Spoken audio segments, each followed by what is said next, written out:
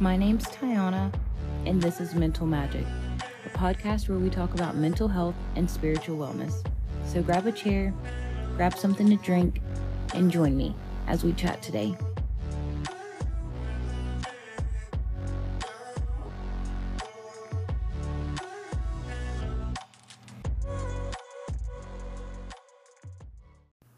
Hey guys, and welcome to another episode. So I want to start by sharing a quote with you. It's from Winnie the Pooh. It says, "If there ever comes a day when we can't be together, keep me in your heart, I'll stay there forever." And that's exactly how I feel about losing people, which is what we're going to talk about today. Grief. Also, please excuse my voice. I'm pretty sick, but I really wanted to do this episode so I can stay consistent. Okay, so let's get into it. Okay, so what is grief? Well, it depends on who you ask. According to Psychology Today, grief is the acute pain that accompanies loss. According to the American Psychological Association, grief is the anguish experienced after significant loss, usually the loss of a loved one. Oxford, just for good measure, defines it as deep sorrow, especially that is caused after someone's death. My definition of grief is an experience made up of many emotions that occur after a loss. Okay, so with that being said, people don't always have to die for you to grieve, and I think that's very important for people to know. There are many different types of grief. There's death, there's losing friends, losing a job, losing your sense of self if, you become a mother or stay-at-home mother. There are many different types of grief, but the brain doesn't categorize grief. To the brain, a loss is a loss. There's one type of grief that you have probably never heard of, but in my opinion, it's the most interesting. It's called ambiguous grief, and it's a loss without closure. Think abandonment, kidnappings, adoption, losing someone and not really having any real answer as to what happened to them. Dementia, chronic mental illness, those things cause ambiguous grief. And I dare to say that that's some of the hardest grief because, as humans, we want answers. We want closure. We want to be able to tell a complete story. And when a story ends so abruptly, it can be really hard to process. One place you'll see ambiguous grief a lot is with miscarriages. Because what happened? Everything was fine and then it wasn't. There was no reason for things to go wrong, but they did. And more times than not, you don't get any closure. It's just, sometimes it happens. And I do understand that these things do happen. But for me personally, any of the ambiguous grief that I've ever faced in my life has been the hardest to overcome. Personally, because I don't get to finish the story. And my story doesn't have a clear ending. Getting to the end of my story is hard. Even non-existent at times.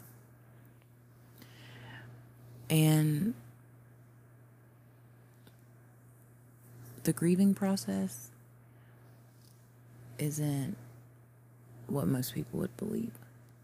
I'm sure we've all heard of the 7 stages of grief. But fun fact, the woman who came up with the concept of that actually was interviewing terminally ill patients. And that was their 7 stages of grief. Which to me makes a lot more sense than it being for everyone. It wasn't intended to be for everyone. because those 7 stages, we all experience them differently. Some of us might not even experience all of them. But in case you don't know or you need a refresher, here are the 7 stages of grief: shock, denial, anger, bargaining, depression, acceptance, and hope, and processing grief are the 7 stages that Dr. Kubler-Ross first put out there for how grief worked. But like I said, this was for terminally ill patients and not everyone at large. And if you've ever experienced grief,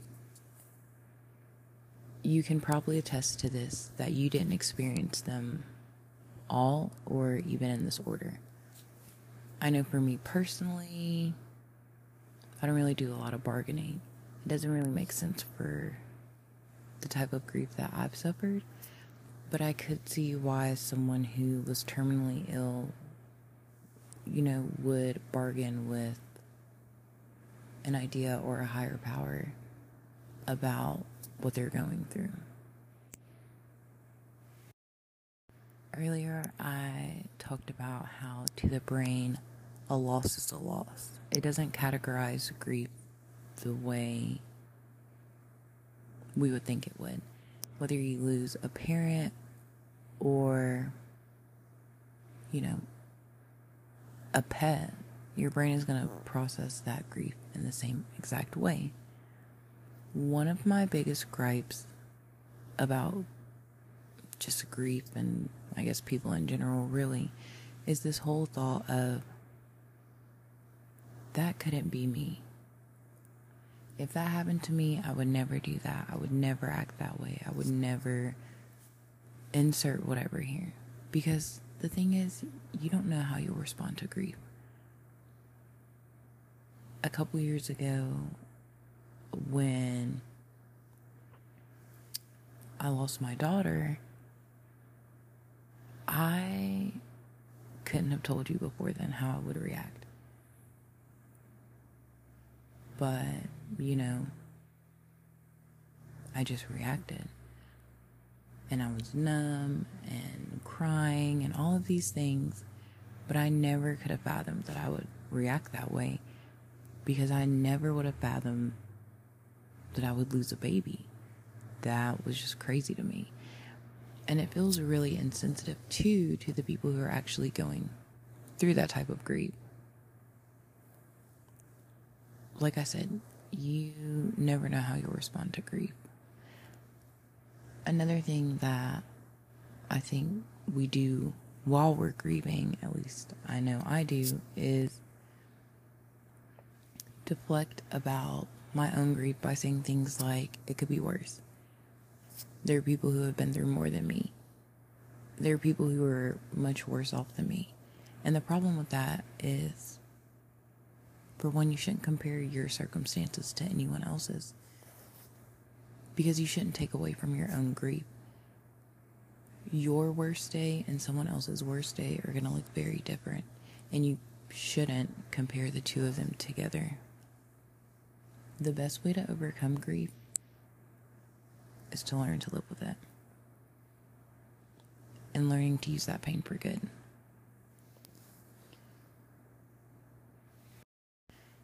Overcoming grief looks like sitting through it, feeling the feelings that you have, and not running from them, but acknowledging them. Crying if you need to, laughing if you want to, punching a pillow if you need to let that out. There's no right or wrong. I take that back. There is a wrong way to grieve, and that's not doing it at all or trying to suppress those feelings. If you've been listening for a while, you know that I love to journal.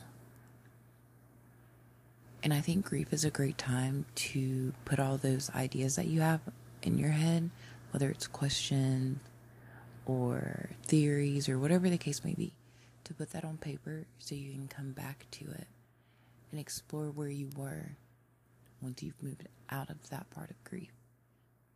Because understand, depending on the loss, you don't get over it.